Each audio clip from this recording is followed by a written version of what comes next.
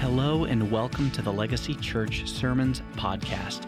At Legacy Church, we help people find their identity in Jesus and their place in His mission to impact the world through the gospel.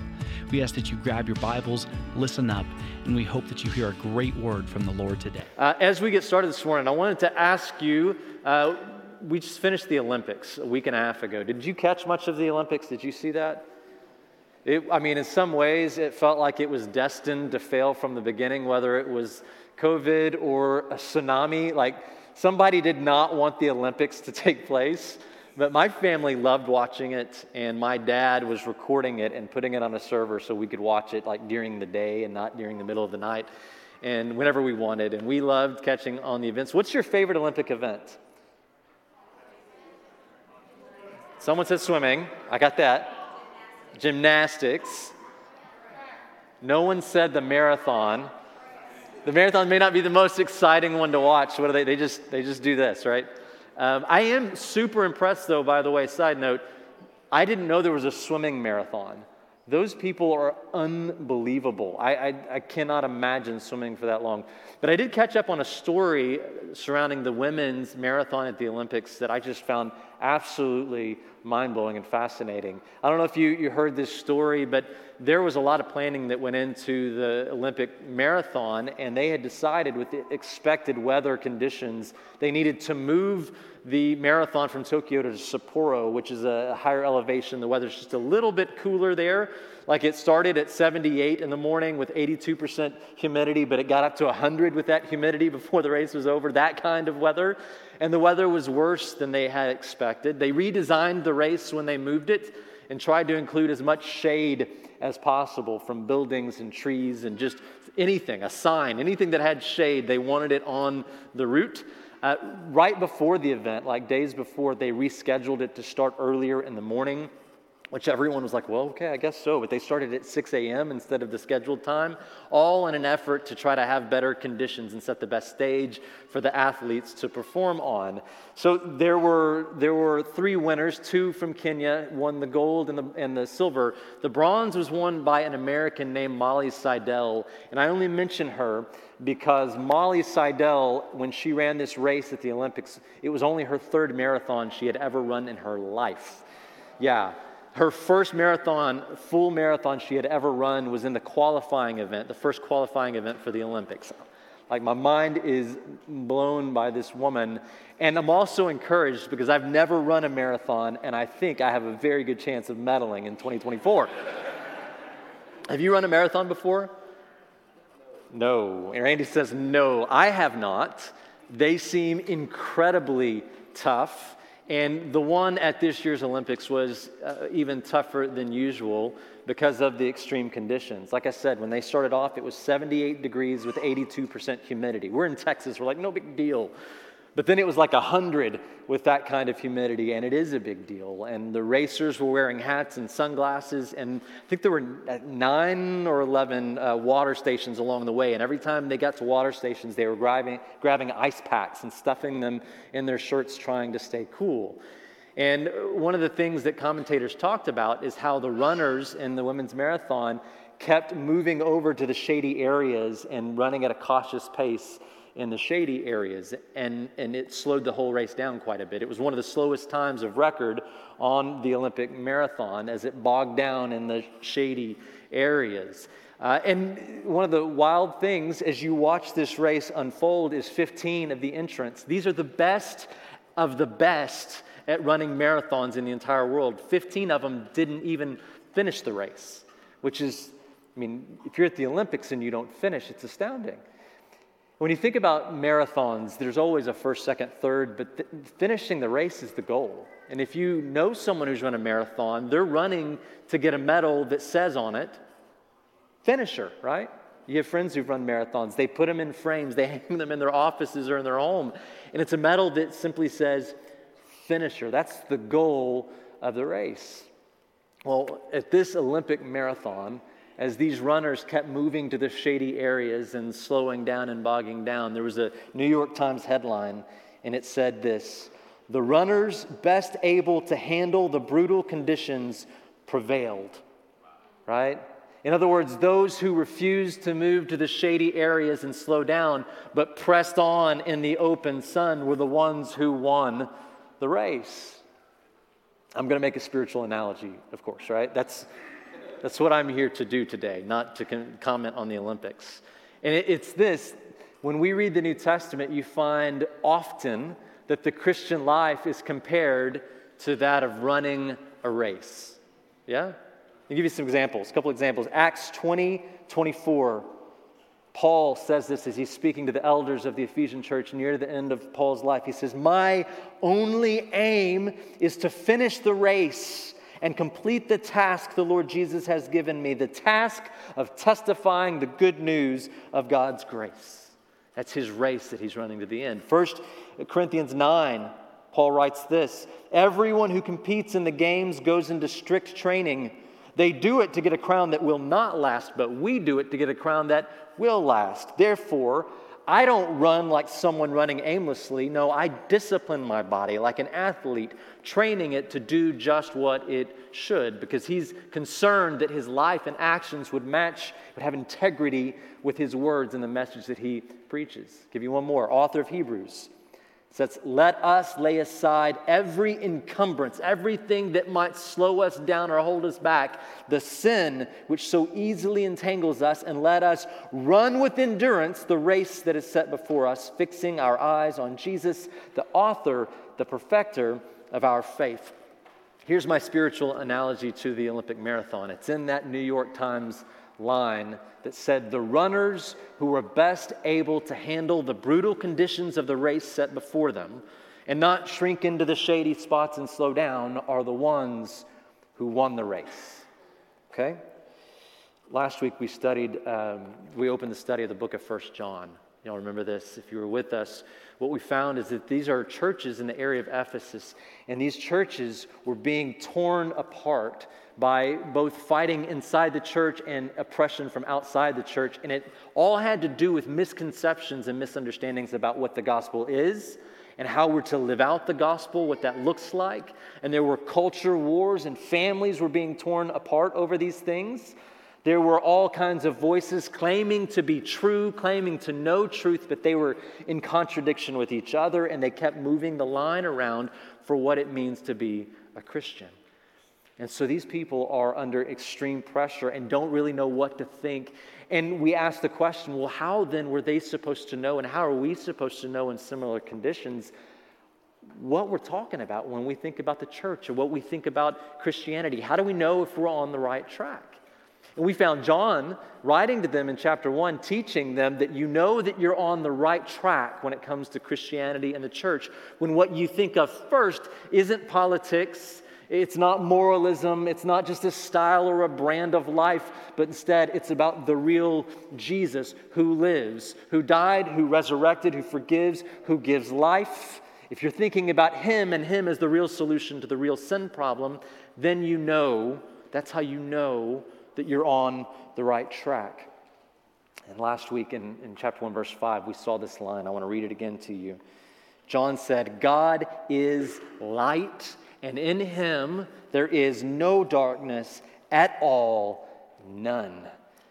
And then John challenges the people of these churches. He says, God is light, no darkness at all, so let us all walk in the light of God. And that's another picture that we get in the Bible of the Christian life. It's a race that we run, but it's not run alone. We walk with Jesus Christ. And the Christian life is learning not to just go through your life and plow through it, but to walk through your life with Jesus, learning from him, trusting him, depending on him through everything that we face in this life. And John, in what we'll read today, keeps contrasting walking in light versus walking in dark. Walking in the light of God versus walking in the darkness. And he equates walking in the light with walking with a mind and a heart for the will and the way of God. And he equates walking in the dark with just going through your life and living how you feel you should or you desire to or someone tells you to with no regard for the will or the way of God. That's how John will use this. And so today for us, a question that we're going to try to understand. Well, there's a couple of questions. The first one is this. You listening? Why would a person who has been brought out into the light of God, who's been given a taste of freedom from sin and an experience with abundant life, why would a person who has experienced something like that turn back and begin to walk in the shadows? Because it happens. Why would we do that? It's happening in Ephesus. It's happening now. I think the answer is because sometimes it's really difficult to run out in the heat of day, right? Sometimes it's really hard to run in the light. And in fact, I think sometimes we move to the dark because we think we'll find comfort in the dark. Or we think that we can find protection, or we can be hidden in the dark, or in the dark we can do whatever we want to do without worry about what God says. Or in the dark, we don't have to do some things that we know God has called us to do, but if I'm over here, maybe no one's noticing that I'm not doing those things. And so when I look at this text, I consider, how is it in my life that I see sometimes, though I've been brought out into the light, I move into the shade and the dark. You want to see how this works? It works if you take any social issue that we've experienced in our life, in this nation, even in the last couple of years, and you just apply it there. Like you take racial tensions and debates over, is racism real or not, and does it exist or not? You take sexual ethics, you take politics, you take pandemic, you take any personal issue you face, and ask yourself the question, have I, in the face of those things, been tempted to move over and hide in the shadows rather than being out in the middle of those debates and expose myself to the heat and the possibility of getting burnt? Have we felt that temptation to go, you know what, I'm not going to speak out, I'm not going to jump out, I'm not going to get involved because it's just too hot out there. These are too hot of issues for me to live out there with them. And what happens is, like in that marathon, we begin to cluster in the dark. And there in the dark, we commit sins, well, there's sins of omission and sins of commission. What I mean by sins of omission is where we hide there and we don't do the things that God has called us to do. We don't fight for justice and speak for justice where there is injustice, or we don't speak the truth in love to people when God has called us to do that. Sins of omission. But we also have sins of commission, where we go and we speak the truth with no love. Or we go and we have all the grace and all the love in the world. All you need is love with no mind for truth at all, which is never loving to not share the truth with people, right? And you apply it over and over again in any situation you face where you go, there is a way. God has said this is how we should go, but you go, I don't want to go there. Why would a person who has been brought out into the light move back and run in the dark? Well, because sometimes it's really hot and you can get burnt if you're exposed to the light. So we're tempted to run to the dark, and that's what's happening with the church here in Ephesus. When I read John's letter here, I feel his care for them. I feel his compassion on them. I feel his empathy for them. John loves them. He has been their pastor. He has known them intimately. He's rooting for them. He's rooting that they would grow in Christ and experience abundant life in Him. He's rooting that they would walk in the light, even if it causes them at times to be exposed to the heat of the burning sun, which, by the way, the Christian life does cause us to walk in the heat of difficult situations. Jesus said that. He said, in this world you have many troubles. Take heart, I've overcome the world. Jesus said, look, the world hasn't known me, hasn't understood me, has hated me. If you're my family, well, you're going to experience some of that for yourself. If you walk with Jesus, it does get hot sometimes. It requires that. But John knows even so it is best for them and it glorifies God most if they would walk in the light. He's rooting for them. And I don't just see his feelings, like I share his feelings. When I think about you, I go, I'm rooting for you. When I think about you, I'm rooting for you. Everything I'm doing and praying is with the hope that you would grow up in Him and that you would walk in the light. And though it may be hard, that you would experience the joy of your Father's love and His grace as you cling near to Him, even in the toughest spots of your life. I hope and I pray that for you. So open your Bible, turn to 1 John chapter 2 if you haven't yet. The first line of chapter 2 grabs my attention immediately, John says something that sounds absolutely audacious, yet it's here. He says very clearly that we don't have to sin. We don't have to. Now, in chapter 1, he said, if you say that you have no sin, what did he say? Yeah, you're lying. You're lying to yourself. So everyone sins, period. But he says we don't have to remain in sin. It shouldn't be normative. It shouldn't be the normal pattern of our life that we walk in darkness. Look at chapter 2, verse 1. My little children, I'm writing these things to you. Y'all say this with me. So that you may not sin. So that you may not sin. He says it's possible. I'm writing to you so that you may not sin. You may not walk in the darkness. And the secret to this is in the word keep. And you're going to see that word several times here. He says it's that we would keep walking in the light. But I'll admit to you now that it's really hard for me to even be honest with myself sometimes, or to really understand or have clear perspective about myself and how I'm doing at walking in the light. Remember, Jeremiah 17 says the heart's a deceitful thing. It's full of sickness, and who can understand it? And that's how I feel a lot of time when I'm trying to be honest about my faith and about my life. So John, he does the Ephesian church a favor, and we're the beneficiaries of it. We get benefit of the favor he does to the Ephesian churches. He gives them a way of assessing their walk with the Lord. He gives them a spiritual health inventory, a test. And there are actually 3 tests here in chapter 2. And school just started for my kids this week. I know that we don't like tests, right? And the reason that we don't like tests is because we think very negatively of tests. We think that they are there to shame us or to make us feel bad, to oppress us and prove how dumb we are. That's how I have often received tests that are given to me. But we know, if we're honest and quiet for a minute, that tests aren't there to shame us, but they're there to reveal to us areas where we can still grow and where we still have potential to learn. That's what tests are for.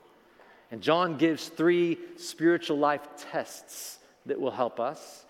You know, the Apostle Paul thought tests were important. He said in 2 Corinthians, test yourselves to see if you're in the faith. Examine yourselves. And I want to show you the Message paraphrase of this because I think it's beautiful. Test yourselves to make sure you are solid in the faith. Don't drift along taking everything for granted. Give yourself regular checkups. You need firsthand evidence, not mere say that Jesus Christ is in you. Test it out. If you fail the test, do something about it.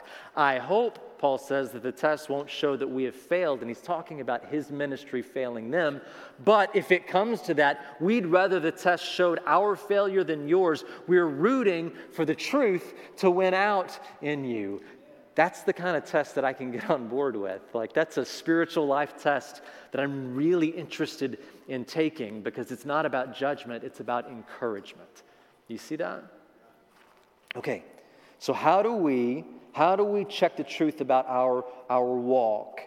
How do we know if we're walking or running in the light or in the dark? Well, there's 3 tests here, and they all start with the same 4 words. It's in your text. The one who says. It's stuff that Christians say that reveal to us how our spiritual health is or how we're doing in our walk with the Lord. If you look at verse 4, verse 6, and verse 9, you could just circle or underline those 4 words in each of those places. The one who says, verse 4, verse 6, verse 9. They're the 3 tests that John recommends, and it's what we're going to look at here. How do we check the truth about our walk with the Lord? How do we really understand if we're walking in the light or walking in the dark? John says this: if I want to understand how I'm doing in my walk with the Lord, first I need to assess my attitude. Look at verse 3. I need to assess my attitude toward godly obedience. By this we know that we've come to know him, if we keep his commandments. Y'all say these 4 words with me. Ready? The one who says, it's our first test. The one who says, I've come to know him and does not keep his commandments is a liar, and the truth is not in him. But whoever keeps his word, in him the love of God has been truly perfected. Now, that last word is perfected, but I want to be really clear that it's not talking about perfectionism. It's not saying that you and I can do everything in our ability. If we put our mind to it and apply ourselves, we can be perfect. I need to make sure you're clear on this too. There's nothing that you could do to ever be saved. There's nothing in your strength or in your knowledge or in your will or in your might that you could do by perfect obedience to save yourself. We would always fall short. We're saved by faith, by grace through faith in Jesus, who was obedient to the point of death on a cross. We're saved by his obedience, not by our obedience. John, I said the word keep is important. He uses this word keep over and over again. He doesn't say the one who does God's commandments or the one who doesn't do God's commandments. He says the one who keeps God's commandments is who he's talking about. And to keep God's commandments, this is the person who treasures God's will and his way so much that they just can't leave it alone. There's no way I would leave this over here and go aside from it, because they see it as infinitely valuable, that God would share his mind and his heart and his power with us to help us walk through this life. I mean, most of us are looking for blogs and podcasts to help us through the issues we're facing, but God has said, I will be your help. I'll share my knowledge and my care and my strength with you. The one who keeps God's commandments is the one who says, that is the most amazing thing ever. That God wouldn't leave me alone, but he would walk with me through everything. My goodness, I will never take my eyes off of what God has said. They watch God's will and his ways. They desire to know God's will and his ways, and they want to be obedient to him. It's not legalism. It's not, did I check it off the box? Did I do everything that God told me to do today? Is there anything left undone that God has called me to do? It's not that, but it's about really, really believing deep down that God knows more, that he sees more of what's going on in your mind and your heart and your life and the world around you, that God sees it. He understands it better than you or I do, or someone who wrote a book, or someone who's on TV. He really understands a thing, and he has the power and ability to transform a thing, and he loves more than anyone else who's giving you advice in this life. And so when God says, Kevin, this is the way you should go. Church, this is the way that you should live. These are the standards that you should live by. These are the directions that you should take. This is my word. This is my will. This is my way for you. Walk in my ways. He says it based upon his greater knowledge, that he knows more than you know. Based on his understanding, that he understands the human situation and all of the complexities of life and where it's all heading. And he says it, go in this way based upon his greater love for you. That he wants for you greater than you could ever want for yourself. And so the person who keeps God's commandment is the person who goes, yeah, I really believe God knows what's going on. He sees it, he understands it, and he wants what's best for me. So I will walk in his ways. And John says, if Jesus has gained control of your heart, you're going to come to desire to do what God says to do. That real faith always leads to a real desire for obedience. And by the way, real obedience always manifests itself in a heart that says yes to God. It comes out in a heart that wants to say yes to God. That's the attitude that John's describing, that's seen in the Christian who walks in the light. It's more than just, did I obey the commands of God? And did I break any of the commandments? No, it's about a holy desire that's growing in us, that we really we want to walk in the light. And it's a good question to ask ourselves. Do I have an attitude that reflects that? Do I have an attitude in me that begrudgingly obeys God? An attitude in me that says, well, it's the thing I must do? Is it an attitude that says, well, look how well I've done it? Or do we have an attitude that really desires, that really wants to be walking closely with the Lord and walking in obedience? Am I really ready to have a relationship with God that is growing in trust in such a way that I'm relying on him and I'm ready to accept Jesus' full lordship over my life? That's why this is a really good test, because it reveals to me how my walk is going each day. If I'm walking apart from God, I'm not growing a desire for obedience. If I'm walking in darkness, there is not a day-by-day greater desire and appreciation for what has God said. And that's the thing that I want to do. But if I'm walking closely with Christ, I'm knowing Him more day by day. I'm growing in His likeness more and more day by day. And so I'm growing to trust the things that He said are right and good and perfect and should be followed. And I want to follow Him. So John says, look, if you want to know how your walk's doing, number one, you need to assess your attitude towards godly obedience. There's a second assessment here.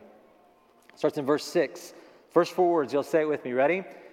The one who says, it's our test, the one who says he abides in Him ought himself to walk in the same manner as Jesus walked. This says I need to assess my actions.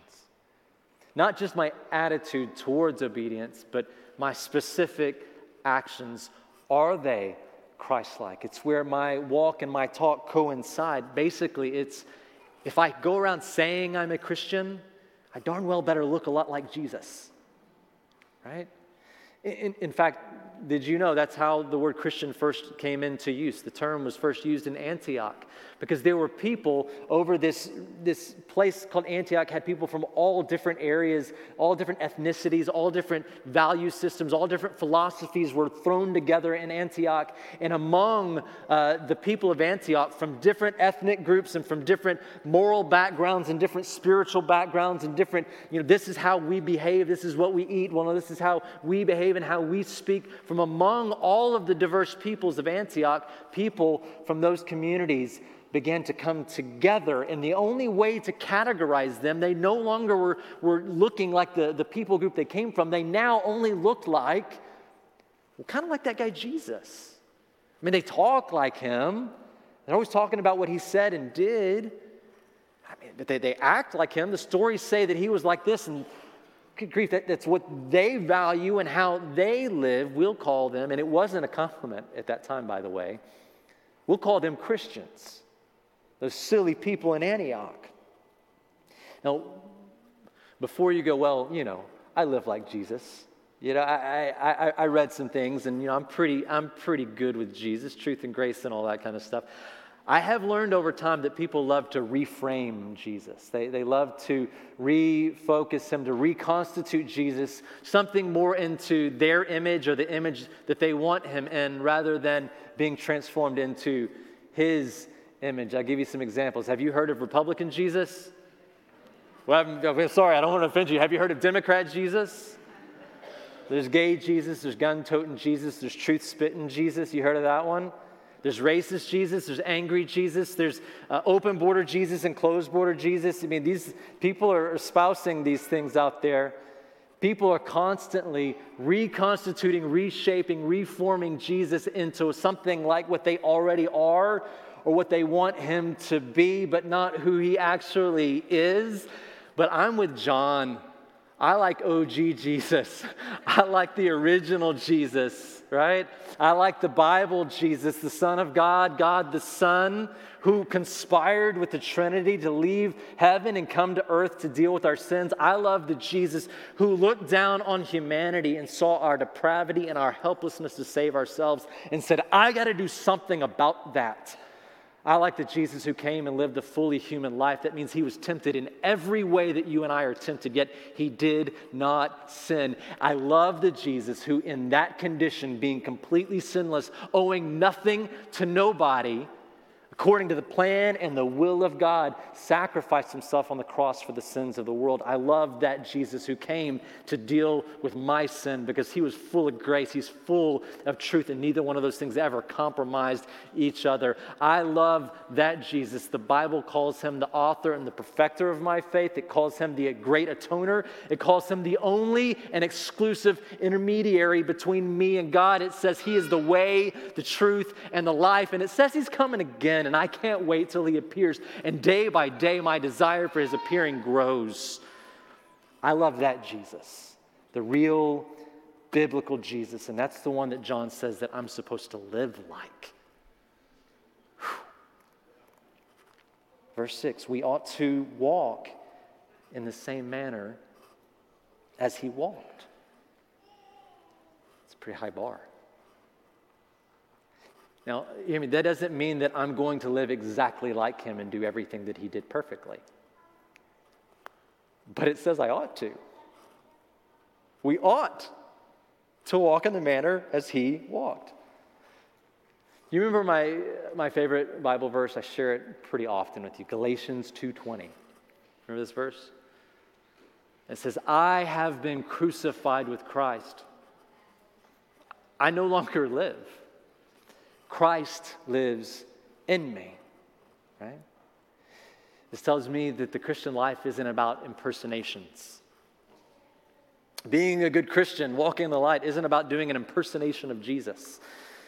It's not about impersonating a Christian leader, a Christian influencer. I can't even talk about that. It's not about trying to impersonate your parents' faith. It's not about trying to impersonate a particular church or denomination and their style of life.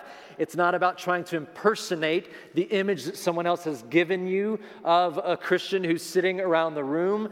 It's about Jesus living in you and through you. It's about his supernatural life being lived out through your life.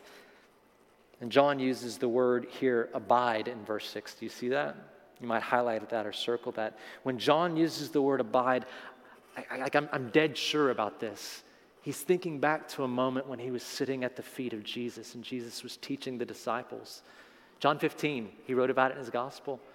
It's where Jesus talked about abiding in him. And he said, you're like the branches and I'm the vine, and you abide in me, I abide in you. When you abide in me, you rely on me, you depend on me, even through all of the tough things in life. Well, that is how you can begin to live like me. That is how I live through you.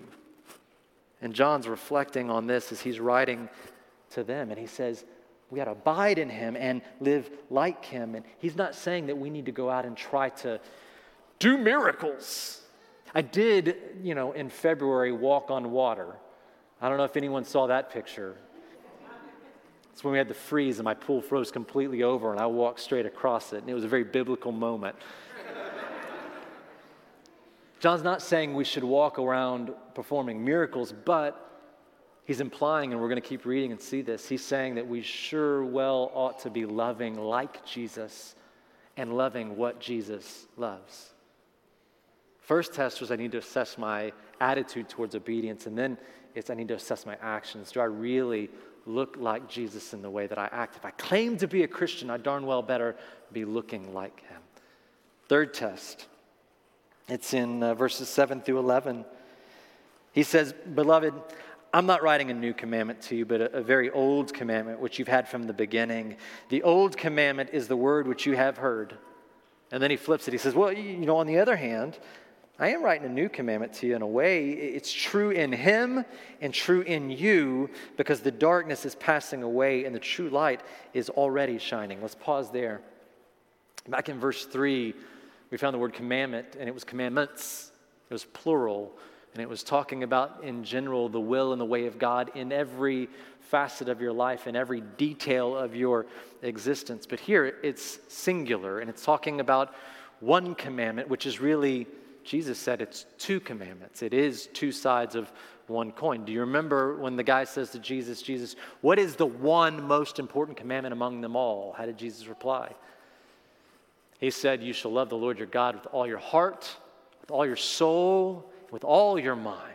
This is the greatest and foremost commandment. Second's like it, you shall love your neighbor as yourself. And then Jesus says, and this is huge, on these two commandments depend the whole law and the prophets. If you could take all of the will and way of God and reduce them down and say, if you cover this, you're going to end up covering everything else rightly, it would be love the Lord your God with all of your heart, soul, mind, and strength, and love your neighbor as yourself.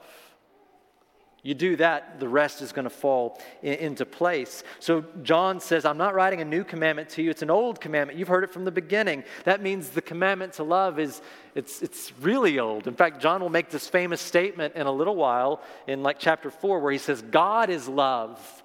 So we know that love is as old as God. And we know that in Genesis 1:27, it says that we are created in God's image. So if God is love and we are made in his image, then from our very moment of creation, we're to be beings that love. Think about this. Creation itself was born out of the Trinity's love, out of the love of the Father, the Son, and the Spirit. It overflowed that humanity might be the recipients and the sharers of divine love. And then from the very first moments, God was training humanity, teaching humanity to be beings that do love and show love. And then when it came to the 10 Commandments, he said outright, you must love. And so John says, I'm not writing a new commandment, I'm writing a very old commandment. But on the other hand, verse 8, I'm writing a new commandment to you. And it's new because you've seen it in him. It's true in him, and now it's true in you who believe in him, who have trusted in him. And what he means is that people have known love for a long time on this earth, but they've never known love like this until Jesus came and expressed it. That love is deepened, it's strengthened, it's fortified, it's expanded in the experience that a person whose soul has been entrusted to Christ has on this earth.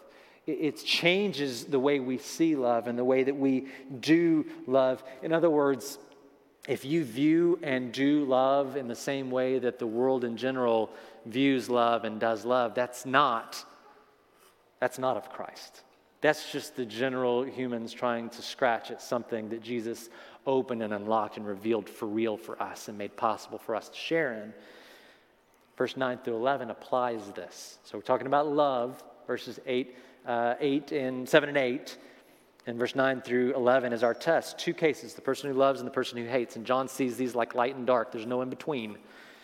We've got to assess our affections. Verse 9. Say it with me, ready? The one who says he is in the light, yet he hates his brother, is in the darkness until now. The one who loves his brother abides in the light, and there's no cause for stumbling in him. But the one who hates his brother is in the darkness and walks in the darkness and does not know where he's going because, listen to this, because the darkness has blinded his eyes. He's writing to Christians. He's not writing to people who are not a part of the church. He's writing to Christians and says, though you have been brought out into the light, if you hate your brother, it's evidence that your eyes have been blinded to the light. Hate, in all of its forms, in all of its degrees, is evidence of blindness towards the light of God. If you claim to be a Christian, but you're not a part of a church because you love Jesus, but you don't love the church, you don't pass this test. Right? Hear this is going to be hard to hear. If you hate your brother or you hold on to, remember that word keep? If you keep bitterness in your heart towards another person, a believer, another person who has hurt you or disappointed you, if you hold on to that bitterness and anger and hate, you don't pass this test. If you hold on to racist beliefs, if you're a person who goes into the world and segregates and divides by any distinction the world would put on us, there's evidence here, enough evidence, that would say you don't walk in the light of God, that you've moved into the shadows. Hate, in all of its forms and degrees, is evidence of blindness towards the light of God. Now, on the other hand, love. Love is evidence that sight has been given to the blind. It is the gift, the miraculous gift that comes with new birth. Love. And that doesn't mean it comes easy, right? Loving others can be very difficult and painful because others have the capacity to fail us, to disappoint us, to have ingratitude, to be untrustworthy at times. Loving others will test our faith. It will fatigue us. It will include us reaching out and embracing and having a relationship with people who are unlike us in the way that we look or the way that we think or the way that we speak. Love does that. It's my opinion that we need to put the spine back in the word love. Love is not a flimsy or sentimental word. It's been made that, but love is gritty. Grit's one of my favorite words, and the church needs to learn it. Love is powerful. Love is full of sacrifice and hard work and pain and endurance and victory. We need to put spine back on the word love. And John says when we walk in the light of God, we need to love like Jesus loves. And when he does this, he says love and hate is like light and dark, like there's no in between, and they don't mix with each other. You can't hold on to hate. You can't hold on to distrust and disregard and judgment and anger if the love of Christ has consumed you. Those things can't coexist in your life. You may feel those emotions towards people. I do at times. I feel angry at people. I distrust people. I have moments where I disregard people's emotions. They're not the most important thing at that moment, and I blow them off. That happens. But when that happens, I have to recognize that selfishness is at work, or short-sightedness is at work, ultimately that sin is at work, and I must refuse to allow that to drive me into the shadows where I would walk in the dark and commit sins of omission or commission, right? Refuse and bounce back into the light when I feel and experience those things. John says, when we walk in the light of God, we love like Jesus loves. How did he love? Well, when his disciples, his closest followers, constantly were bickering and fighting and missing the point of everything and disappointing him, he was patient and he didn't stop loving them.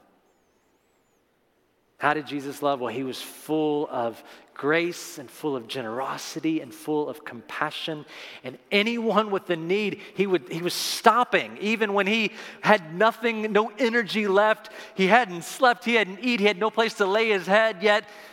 One person turned to him and said, "Help me, Lord." And he turned to them and he helped. He was called a friend of sinners. He put others' needs ahead of his own, even to the point of death on a cross. And John says that's the standard. John says that's how my life should look in the days that I have on this earth. And if this passage is true, and it is, by the way, I just want to go ahead and clear that up. He said, if this passage is true, then I need to assess myself. I need to apply the assessments for myself. I need to give John's assessment access to my life, to my daily living, and to the issues that I'm facing right now. Tests can be hard. It can be uncomfortable at times. Maybe it's just an encouragement this morning. You go, Lord, I've been coming low. You've been teaching me brokenness and humility. And today I'm full of gratitude because I can see how you're changing me, how you're transforming me. Because I know if 6 months ago or a year ago or 5 years ago, if I took this assessment, I would have scored differently than I am today. Lord, thank you. And some of you take it and you go, but there's still such a long way to go. And Lord, you're showing me areas where I still need to learn to trust you. Look, if you feel low when you take an assessment like this, all you need to do is turn to Jesus, who not only passed all 3 tests with flying colors, but he died and he resurrected, he ascended, he poured out his Spirit, creating a new humanity called the church. He gives you a new heart. So turn to Jesus. Come into the light and experience freedom from the dark. Walk in the light and experience abundant life, which isn't always easy. In these days, like that passage about the running, disciplining my body, we press on in the light of day, experiencing the joy of not running alone, but walking closely with our God, who, though sometimes the sun is hot, he's with us and he brings us comfort, brings us peace, he shows us truth. And one day he does return. And on that day, all who are in him will rejoice, and all will know that he is King of kings and Lord of lords, and we all will give him glory. Turn to Jesus today. That's the application. Can I pray for you? Pray for me. Father, this morning, we come, a people confessing our need for you. And some days it's easy to say, Lord, I need you. Every hour I need you. And some days we forget. And so, Lord, in light of the truth of your word this morning, would you help us to see ourselves rightly, that we might walk in the joy and peace of faithful obedience to Christ. Would you make us day by day more and more like your Son, who loved with such a great love it overturned the world? And would you use us, Lord, to bring others still to your Son while there's still time? Lord, may we be a people of the light. In Jesus' name, amen.